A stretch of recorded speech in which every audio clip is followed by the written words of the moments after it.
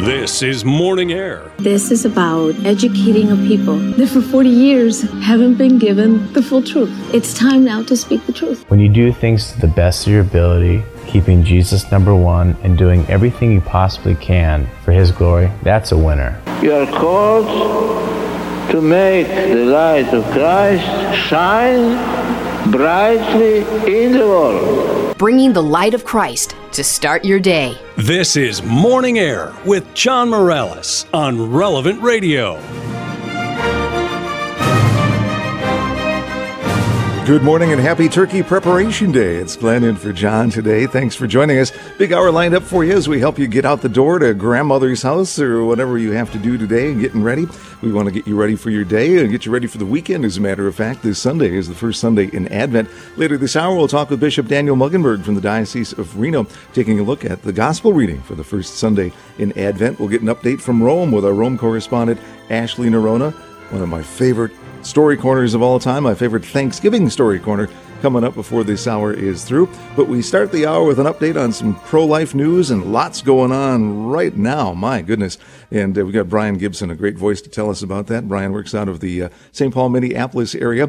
He is in charge of Pro-Life Action Ministries. That's PLAM.org on the net. They do sidewalk counseling and train others to do the same. And he's very much in touch with what's going on in the pro-life world. Happy almost Thanksgiving, Brian. Great to have you along this morning.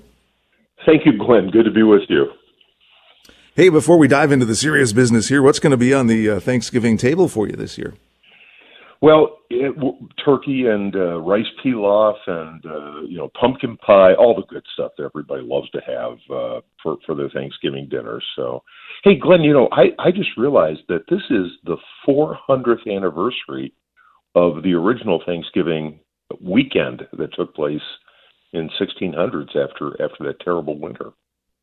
Wow, there's probably still a few pilgrims asleep in the back room there after that big dinner of not turkey but deer and fish and all kinds of things like that. But That is something pretty cool to think about, as a matter of fact, and made official back in the 1860s with President Abraham Lincoln. But we ought to give thanks. Lots to give thanks for in the world of life this year, with a lot of positive things going on, and including right in the middle of them at the Supreme Court. Yes, on December 1st, next Wednesday, will be the oral arguments before the United States Supreme Court on what's commonly been called the Dobbs case. This is the Mississippi Gestational Act that was enacted a couple of years ago. This particular law, which has never taken effect, it was held up by the federal courts immediately, so it's never taken effect.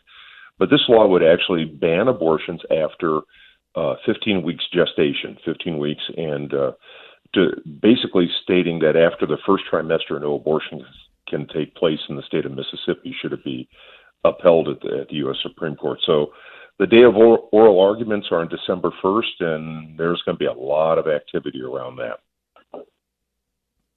Well, and this is kind of the case that people have been looking at. And explain to us just a little bit how this one really has the potential to put away Roe v. Wade. Well, first of all, Roe versus Wade is going to be on the table with this case. They have to look at Roe versus Wade in order to decide what they do with this gestational act out of Mississippi. And what I mean by that is that even if they decide to turn down this case and say, well, they didn't turn out, they're hearing the arguments, but if they uphold the lower courts and say that it is unconstitutional and say this law cannot be in place, they have to look at Roe to do that. That's a scenario that almost everybody agrees will not happen. They wouldn't have taken the case if they were just going to uphold what the lower courts had already done. So from there it becomes, are they going to uphold the law as it is and say it's okay to start banning abortions? States can now start banning abortions as early as 15 weeks. And that's a complete restructure of Roe no matter what you do. So they have to look at Roe. They would have to rewrite basically how Roe works in order to be able to allow that to happen, because under Roe v. Wade, this cannot take place. And then, of course, the third scenario, which is one that we all are praying and hoping for, is that they outright abandon Roe versus Wade and leave it on on the heap of history, and we have the opportunity to start stopping abortions all across the country.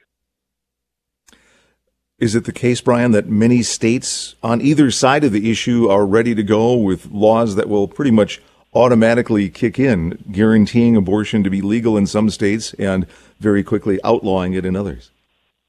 Yes, we have several states now that have actually passed legislation making abortion state law, and in almost every single case, those states is New York, California, and several others. They have passed legislation into law that makes abortion legal through all times of pregnancy, does not allow for any exceptions for the unborn child whatsoever. It's all about being allowed to have abortions. So those states have done that.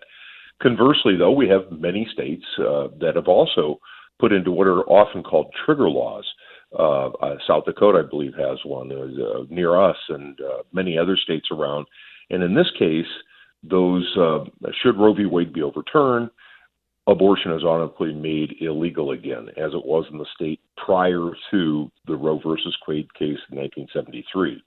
So you've got those going on. Then you've got new laws that are being enacted, similar to what has happened down in Texas, and so we've got states all across the country that are now starting to look at passing legislation to try and outlaw abortion by new means. So there's a whole lot happening in how the states are looking at this right now, and depending upon where you live, either abortion is going to be made illegal, will be made or continue to be legal, or it will become a lot of legislative work that's going to take place. Also, to set folks up, too, to know if Roe v. Wade is struck down, that does not mean that abortion is non-existent around the country. After that, it'll leave it up to the states. And as we've been talking, many states ready to outlaw abortion, many ready to, sadly, proudly uphold that activity as well. We know that anything that hinders the process of someone getting to the abortion clinic saves lives. So that in itself is very good. Yet people will start doing a little more traveling, and it almost, it's a weird phrase, but we're looking at abortion tourism in certain states, aren't we? Yeah, or destinations, as has been also been used as a term, abortion destinations, and states like New York, Illinois, Minnesota, California, Colorado, Oregon, and Washington. Those states all have either already made abortion legal by state law in the anticipation of the possibility of Roe v. Wade being overturned, or on the verge of doing so. Or maybe, in some other cases, the state just may not have the legislative willpower to regulate or limit abortion anymore, or even outlaw it. So those states will be where women will go to for abortions, traveling as far away as they need to.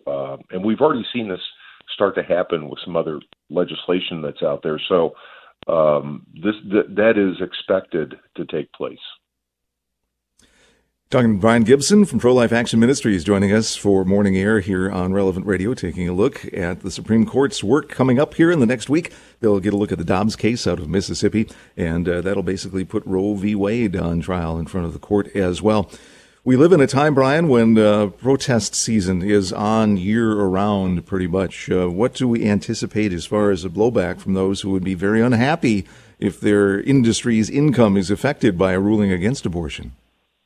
Well, I'm sure that there will be some sort of effort to have nationwide protests. The most recent, they had what they called a women's march, but it wasn't. It was an abortion march that took place a couple months ago, and so we certainly can anticipate that something like that will happen again. What we do know is that when the pro-abortion people decide that they're going to rally around something like this, it may have some bluster to begin with, but it seems to be a bit short-lived. And so we don't see the ongoing efforts like you see that the pro-life movement has sustained for more than 45 years. And so again, the cause is a little thin when what you're demanding is that we be able to kill innocent human beings. But again, that is something to be aware of, right, in terms of people getting wound up. But in terms of what we're doing to rally on the positive side for that, you've got some things in your home base of the Twin Cities lined up for praying for life next week, too. Yes, well, all across the United States, there's been a national call.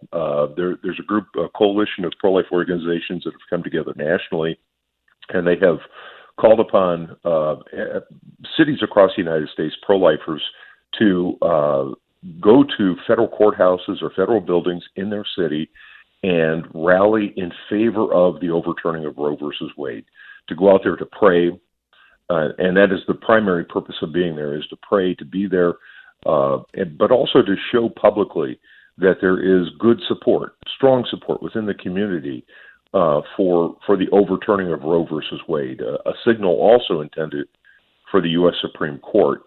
But then also at the U.S. Supreme Court steps, there will be, starting on November 30th, maybe even a little sooner, it will be just a mob of different organizations showing up on the pro-life side with prayer vigils and candlelight vigils and prayer rallies and so forth at the U.S. Supreme Court steps.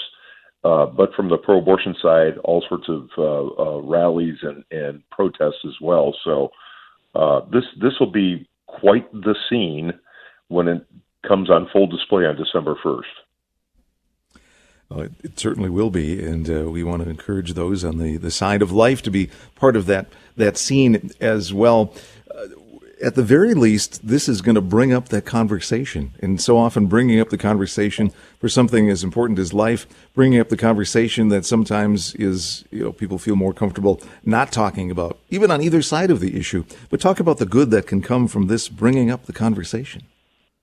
Yes, absolutely. So, and this is where it's good for all of us to take some time and to reflect upon, the very basic understanding of when human life begins, of as followers of Jesus Christ, what our understanding is morally and ethically when it comes to protecting the unborn, the most defenseless among us.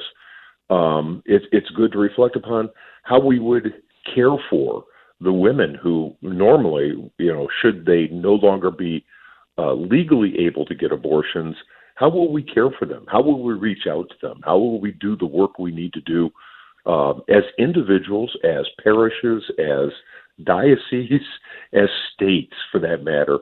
How are we going to reach out to the women and care for them so that these children that were not expected to be conceived, which is why they seek out abortion in the first place, will now be cared for, as well as their moms, their dads, their families. So this is a good time to be thinking about this and praying about that and understanding, because we will need to respond to questions. The questions will be, will you take care of those babies? That's an often one thrown in our direction already.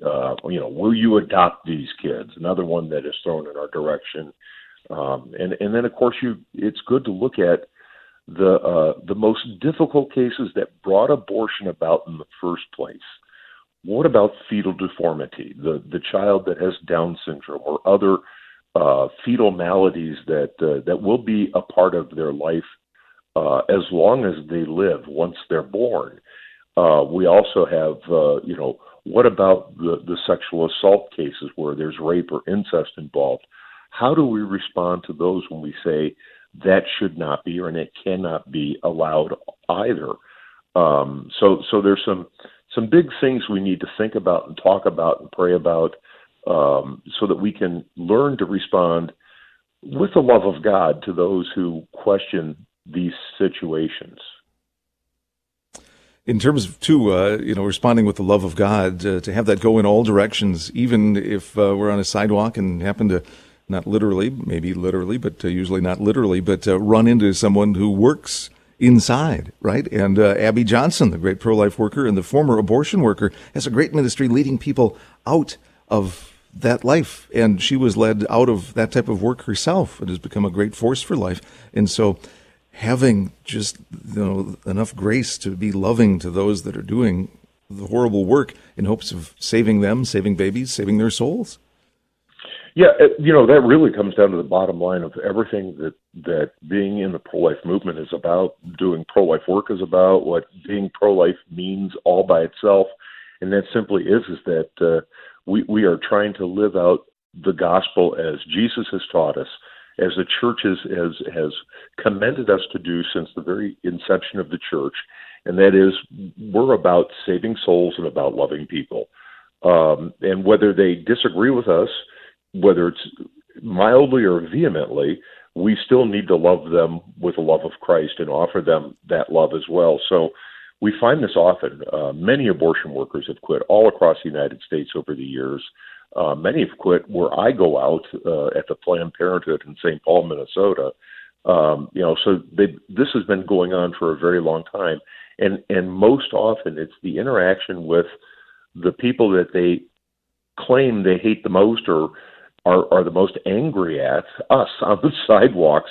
But it also happens because of that personal interaction that happens in their day-to-day lives outside of their involvement with the abortion industry. And so the more we simply reflect and offer and live out the love of God, the more we see changes taking place within the hearts and minds of those who are for abortion, with the desire that we have and the long goal that they convert and come to Christ.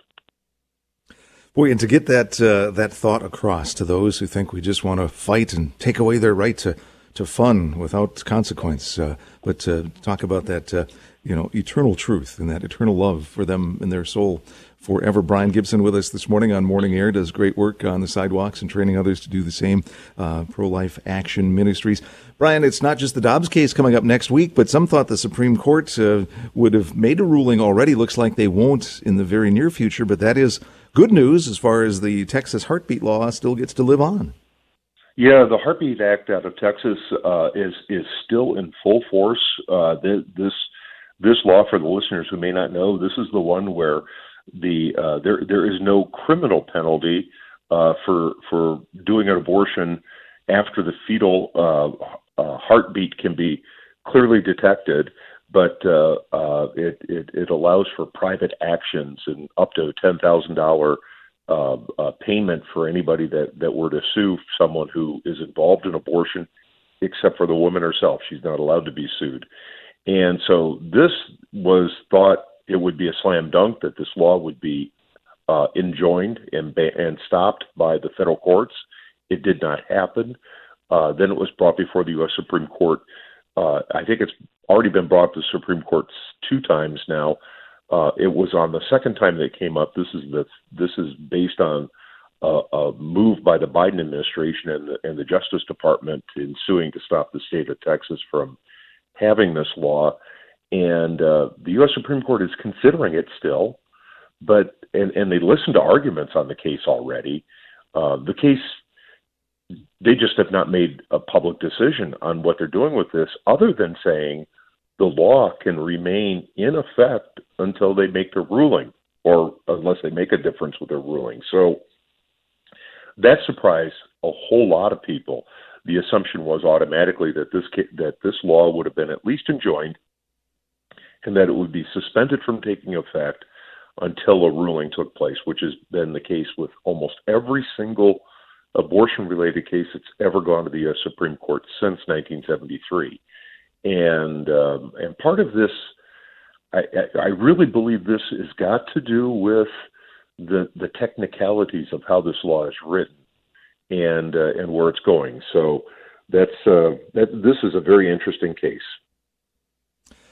Do we expect then maybe not rulings on either of these matters till the court wraps up in June? Well, I think the first one, the Dobbs case, where, everybody is assuming, and this is assuming, that the court does not have to wait until the end of its session to put out rulings, but that's been the traditional way in which they have handled abortion-related cases since about 1975.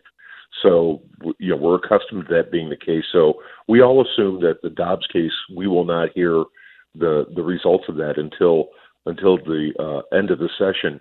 But this Texas one kind of throws a cork in the works, we, as has already been anticipated, there was the belief that a decision would have been made on the technical ruling that it is already, and it hasn't happened.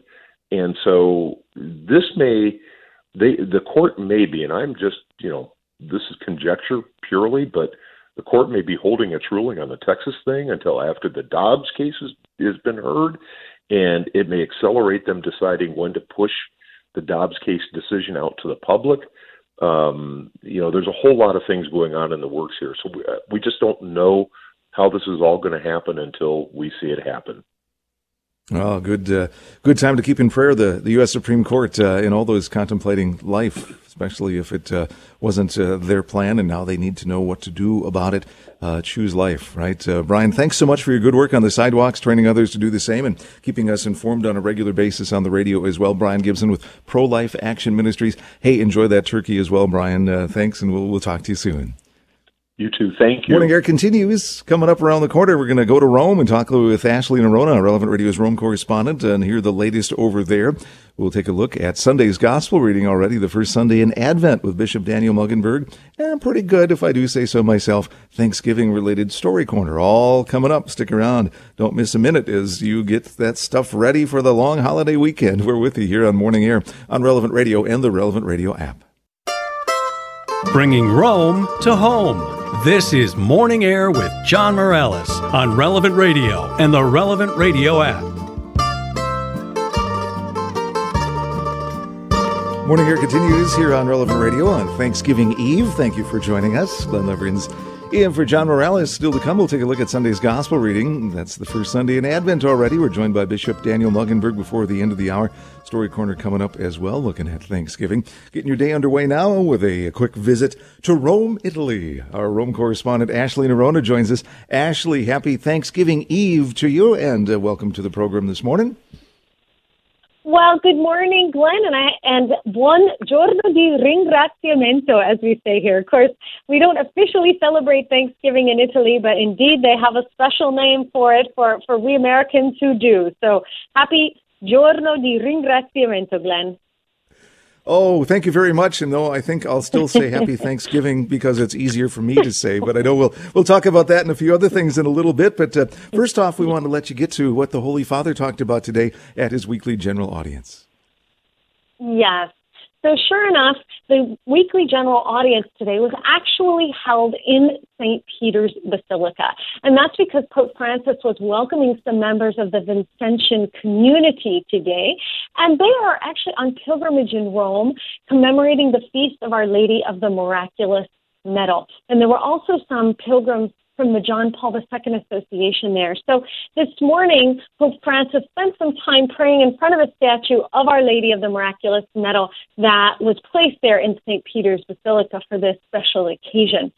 And then for his general audience today, he continued on the new series of talks that he started last week, which reflect on St. Joseph, but specifically on St. Joseph's role in the history of salvation. And so Pope Francis looked at how St. Joseph is present in the Gospels of Luke and Matthew. And that through St. Joseph, Jesus fulfills the history of the covenant and the salvation between God and man. The Pope pointed out that in the book of Matthew, the history begins with Abraham. But in Luke, it begins at the very origin of humanity with Adam and then culminates in Joseph and Jesus. And he said that in both of those Gospels, that Joseph is not presented as the biological father of Jesus, of course, but still as fully the father of Jesus. And that through Joseph, Jesus fulfills the history of the covenant of salvation between God and man. And then the Pope looked to the book of Matthew to show how Joseph is key in God's plan of salvation, even if he's not heard from much in Scripture. The Pope said that Joseph still does his part without ever seeking to take over the scene. And although Joseph often goes unnoticed, the Pope said, everyone can still find an intercessor and a guide in St. Joseph in difficult moments. And so he went on to say today, Glenn, that that St. Joseph is a reminder for all those who feel hidden in the world or feel, it's what he said, in the second row of life, but still to remember that they have an unparalleled agency in the history of salvation, that the world needs all of us. And then the Pope turned to the Gospel of Luke, where Joseph is portrayed as the guardian of Jesus and Mary and the guardian of the church. And the Pope said Joseph is God's answer to Cain's question, am I my brother's keeper? Because Joseph in his life seems to say that the faithful are called to be the guardians of whomever the Lord entrusts to them through the circumstances of life. And he went on to especially share thoughts in closeness to those who are struggling to find meaningful relationships in their own lives, and saying that this situation can leave many people feeling alone, lacking the strength to strive ahead. And so today he concluded his catechesis by offering a prayer to help everyone who struggles with loneliness, and adding that it's through St. Joseph that all can find an ally, a friend, and a support. And so, Glenn, if I could, I'd love to invite you and our audience to pray that prayer that we heard today at the public audience right now. So, Absolutely. In the name of the Father, and of the Son, and of the Holy Spirit. Amen. Dear St. Joseph, you who guarded the bond with Mary and Joseph, help us to care for the relationships in our lives. May no one experience the sense of abandonment that comes from loneliness. Let each of us be reconciled with our own history and those who have gone before us, and recognize even in the mistakes made a way through which providence has made its way. And evil did not have the last word. Show yourself to be a friend to those who struggle the most, as you supported Mary and Jesus in difficult times. Support us, too, on our journey. Amen. In the name of the Amen. Father, and the Son, and the Holy Spirit. Amen. Amen. Thank you. It's Ashley Noronha joining us this morning from Rome, giving us the latest on the Holy Father's weekly general audience as well. Speaking of prayers, the Holy Father had prayers, the folks in Waukesha, Wisconsin, not far from his heart, as the sad news this morning comes out that yet another life has been lost. A young boy who was 8 years old and in the hospital, brings the death toll now to 6, and some over 60 injured in that incident. The Holy Father keeping them in prayer as well. Oh, yes, so awful, Glenn. Indeed, Pope Francis sent a message to Archbishop Jerome Listecki of Milwaukee, saying that he has asked the Lord to bestow upon everyone involved that spiritual strength, what he called a spiritual strength which triumphs over violence and overcomes evil with good. And the Holy Father also asked Archbishop Listecki to convey the assurance of the Pope's spiritual closeness to all those who've been affected by this tragic incident. And he also commends the souls of those who died to Almighty God's loving mercy. And he implored the gifts of divine healing and consolation upon the injured and also the bereaved. He's especially praying, he said, for the 6 people who've died, and also for the 60 who've been injured, of course, including a Catholic priest, multiple parishioners, and Catholic school children. And so, of course, I certainly am joining in those prayers, and invite all of our Relevant Radio family to do the same with the Holy Father. Glenn. Yes, that's right. Absolutely. And once again, which we were able to announced yesterday, the sad news, Dave Durand, who for many years, longtime guest of Morning Air on Relevant Radio talking success and leadership, lost his wife, Tamara, in that parade as well. And so we keep all those folks in prayer, as well as those still suffering in the hospital and the families affected, especially during this holiday time. It was a Christmas parade. It wasn't able to happen last year due to COVID. They brought that back. But speaking of Christmas, it's starting to look a bit like Christmas in Rome as well, Ashley. Yes. So, Glenn, I was very happy to be in St. Peter's Square yesterday morning to witness the raising of the Christmas tree. So annually, the Vatican brings in a Christmas tree from a different part of Italy usually. And this tree certainly does not disappoint. Yesterday morning, got to witness this huge crane lifting an 8-ton tree. There were all kinds of workers with chainsaws who were cutting this part of the trunk and that part of the trunk, trying to make a perfect fit so that it would stand up nice and straight there in the middle of St. Peter's Square, right next to the obelisk.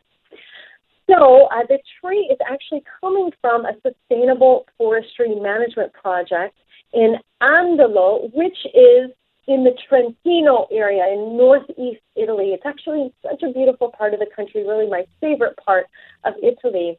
And the village of Andalo itself is very small. It has only about 1,000 inhabitants, but it is a big tourist spot because it's a place where people often go for skiing in the winter, for hiking in the summer, and it's also famous for having a disappearing lake, believe it or not. So what this means is that the Lake Andalo actually appears and disappears depending on the amount of rainfall.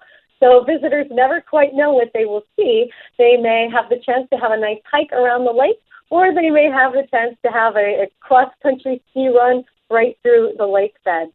So this Christmas tree that is now in the middle of St. Peter's Square will soon be decorated. There will be 600 wooden decorations that have been handcrafted by artisans from Andalo, Italy. And the Vatican, of course, will illuminate that tree on the 10th of December at 5 p.m. with a tree lighting ceremony. They have also made mention that they're using low energy consumption lighting.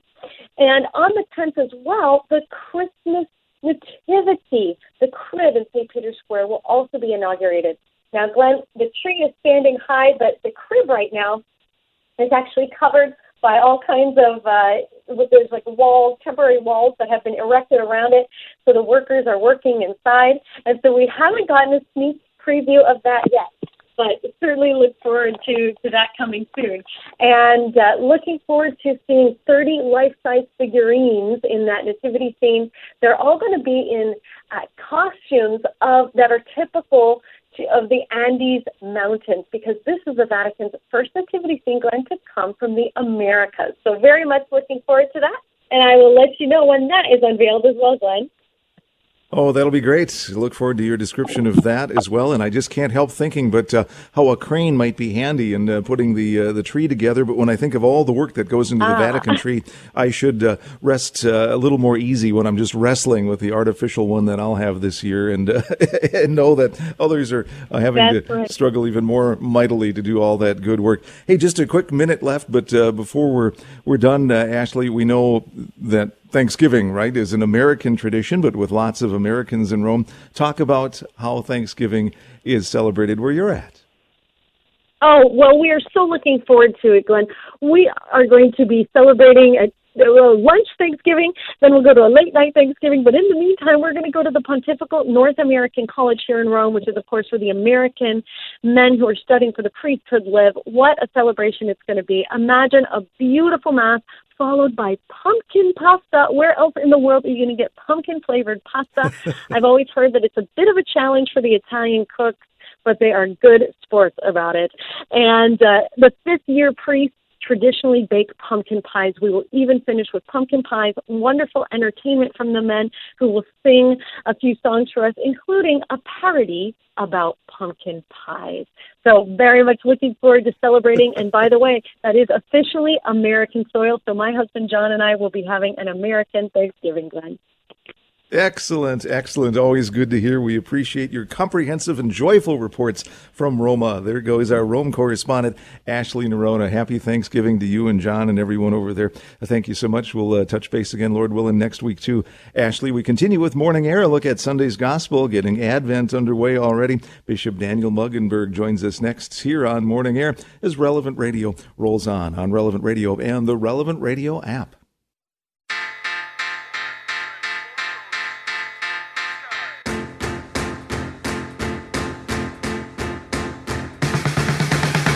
Get connected to the conversation. Call us now at 888-914-9149. That's 888-914-9149. You're listening to Morning Air with John Morales. Good morning. It's Glenn in for John today, and we always bring you a look at Sunday's Gospel reading with Bishop Daniel Mueggenborg from the Diocese of Reno, Nevada. This weekend, it's the first Sunday in Advent, and we start with a look at Sunday's Gospel. Our Gospel reading for this Sunday, the first Sunday in Advent, comes from Luke chapter 21. Jesus said to his disciples, There will be signs in the sun, the moon, and the stars, and on earth nations will be in dismay, perplexed by the roaring of the sea and the waves. People will die of fright in anticipation of what is coming upon the world, for the powers of the heavens will be shaken, and they will see the Son of Man coming in a cloud with power and great glory. But when these signs begin to happen, stand erect and raise your heads, because your redemption is at hand. Beware that your hearts do not become drowsy from carousing and drunkenness and the anxieties of daily life, and that day catch you by surprise like a trap. For that day will assault everyone who lives on the face of the earth. Be vigilant at all times, and pray that you have the strength to escape the tribulations that are imminent, and to stand before the Son of Man. And that's the gospel for the first Sunday in Advent from Luke chapter 21. We dive in for a closer look now with Bishop Daniel Mueggenborg from the Diocese of Reno. Bishop Mueggenborg, great to have you along. Great to be here, Glenn. Well, as humans, we love a new start, don't we? That we get at the first of the year, maybe the start of a new school year. We're starting a new church year, the new church calendar, Advent, that first season. And it's not just a Christmas shopping season, but meant to be a bit of a mini Lent as well. Well, you are right. This Sunday we do start a new year, and that's a great time for all of us to make a New Year's resolution, a spiritual resolution of how we want our lives to be different. What's the growth that we want to take place in our relationship with God over the course of these next 12 months? And if we can make that resolution and we can identify that growth, then we can more easily lay out the steps that we can take in order to realize that growth. So that's one of the great things that everyone can do, is make a spiritual resolution on this first Sunday of Advent. But as you mentioned, there are a lot of preparations that people will be undertaking, and I'm sure they already are. Christmas trees are probably up, and lights are being hung, and gifts are being purchased, and parties are being scheduled. But Advent is a different kind of preparation. Advent is not so much a preparation for a holiday as it is a preparation for meeting Jesus, who will come to each of us at the end of time.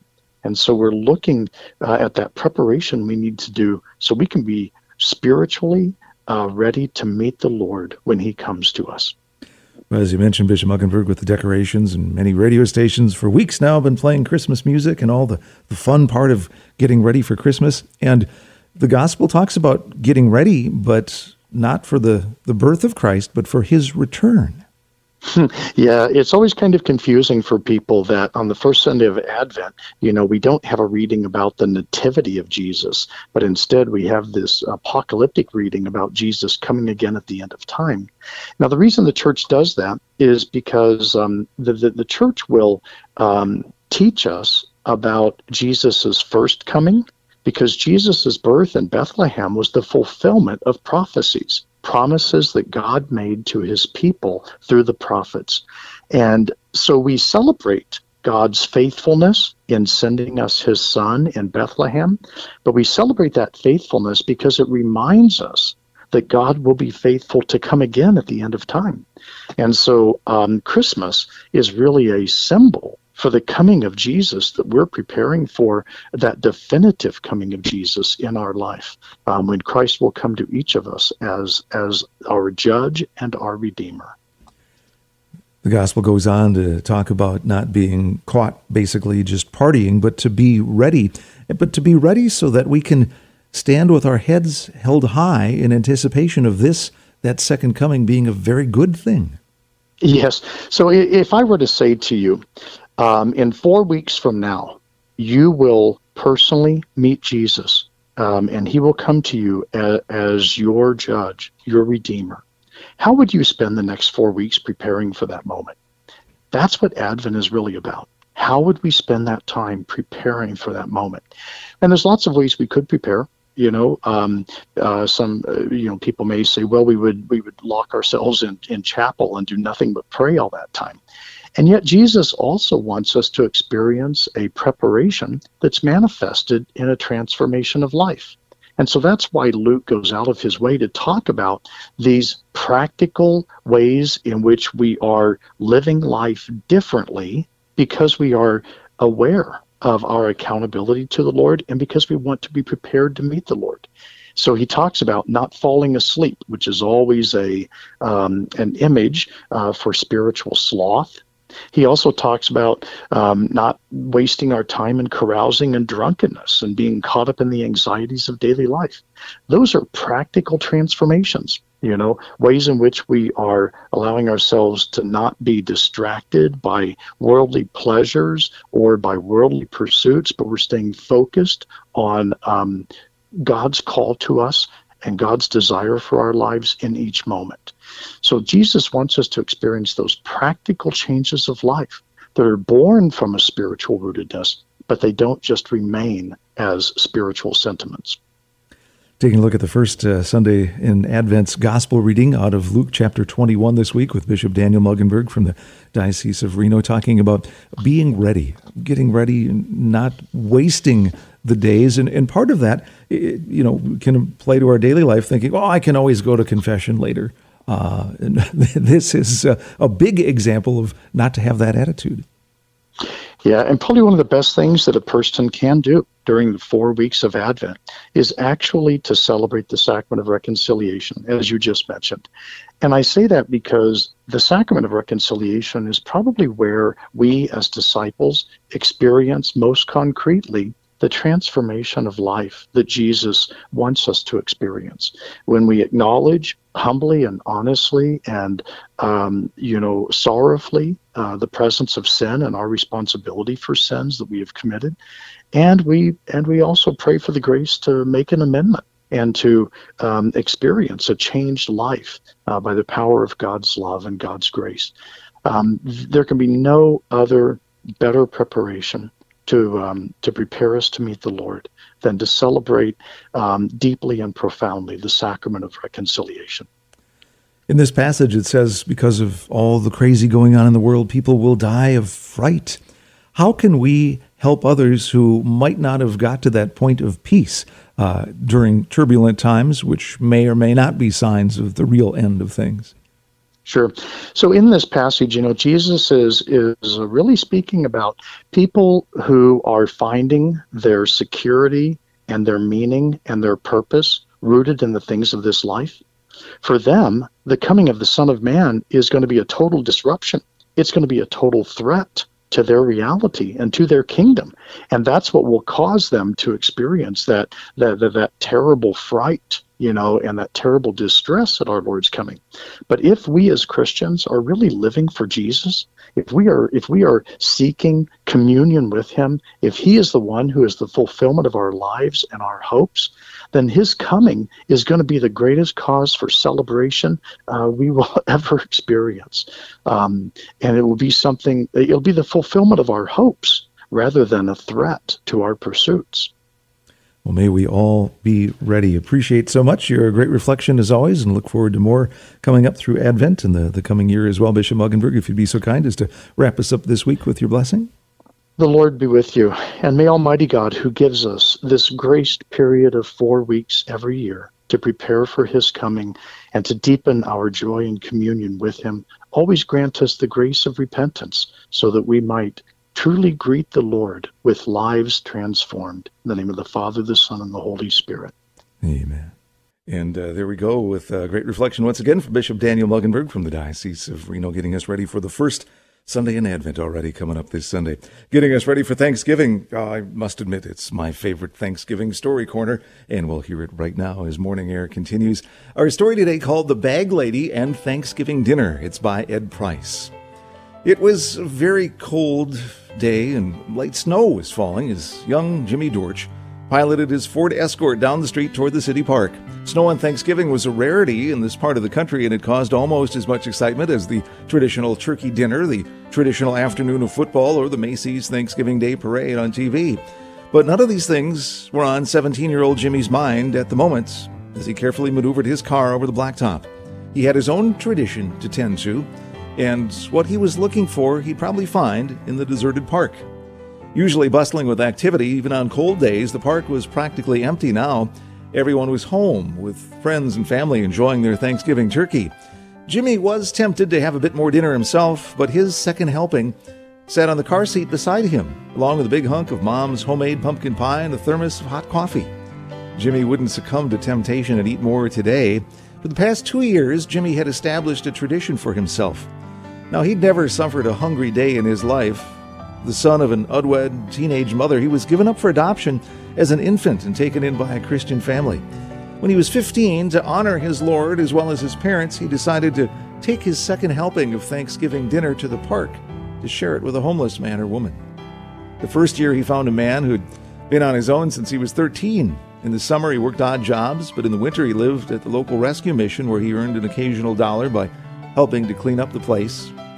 The second year, he shared his Thanksgiving dinner with an elderly man whose wife had died long before and children had moved away to another city. They never contacted their father nor offered to help in any way. "I reckon they're ashamed of me," said the roomy old man. Throughout the year, Jimmy often thought about the two men. He'd gone to the mission to try and find them, but they were gone without a trace.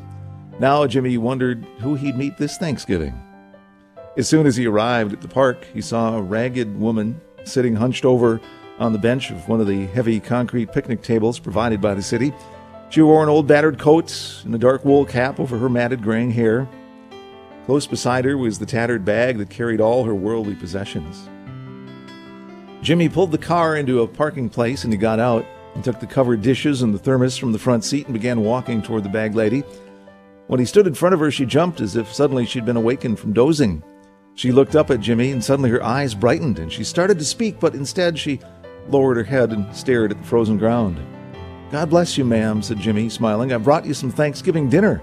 Would you do me the honor of sharing it with me?" The woman looked at the food. She was hungry. She hadn't eaten since last night's dinner at the mission. She nodded, and Jimmy served her food, uncovered the plates, put a napkin and silverware on the old concrete picnic table, and poured her a steaming cup of coffee. Then he watched her as she ate. Although it was very cold in the park, he felt warm inside. The God of love was clearly at work within him. He loved his tradition, and he intended to continue it and more for the rest of his life. When the woman had finished, he cleared the table and put the dishes into a pile, poured another cup of coffee into her styrofoam cup, and closed the top on the thermos. Then he reached into his wallet and pulled out a 20. He thrust the money into her gnarled hand, and he reached over and kissed her lightly on the forehead. "May God richly bless you, ma'am," he said softly, "and thank you for giving me the honor of sharing my Thanksgiving dinner with you." With that, Jimmy picked up his dishes and returned to the car. She had stayed on purposely in the city to see him grow, but remained carefully in the background and out of sight so she wouldn't embarrass him or cause him pain. Her own life was a shambles, time spent in state mental hospitals and at other times living on the streets. But she'd seen him grow into manhood and was very proud of his many accomplishments.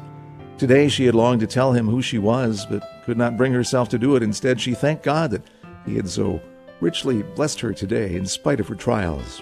Tears welled up in her eyes. She had seen her son on Thanksgiving, and he had loved his mother. Matthew 23:11 reminds us, "The greatest among you will be your servant." That's our story today. You can experience it again in podcast form from the Relevant Radio app or online at relevantradio.com. Morning Air continues talking joy with Jenny Thing next after the news with Tim here on Relevant Radio.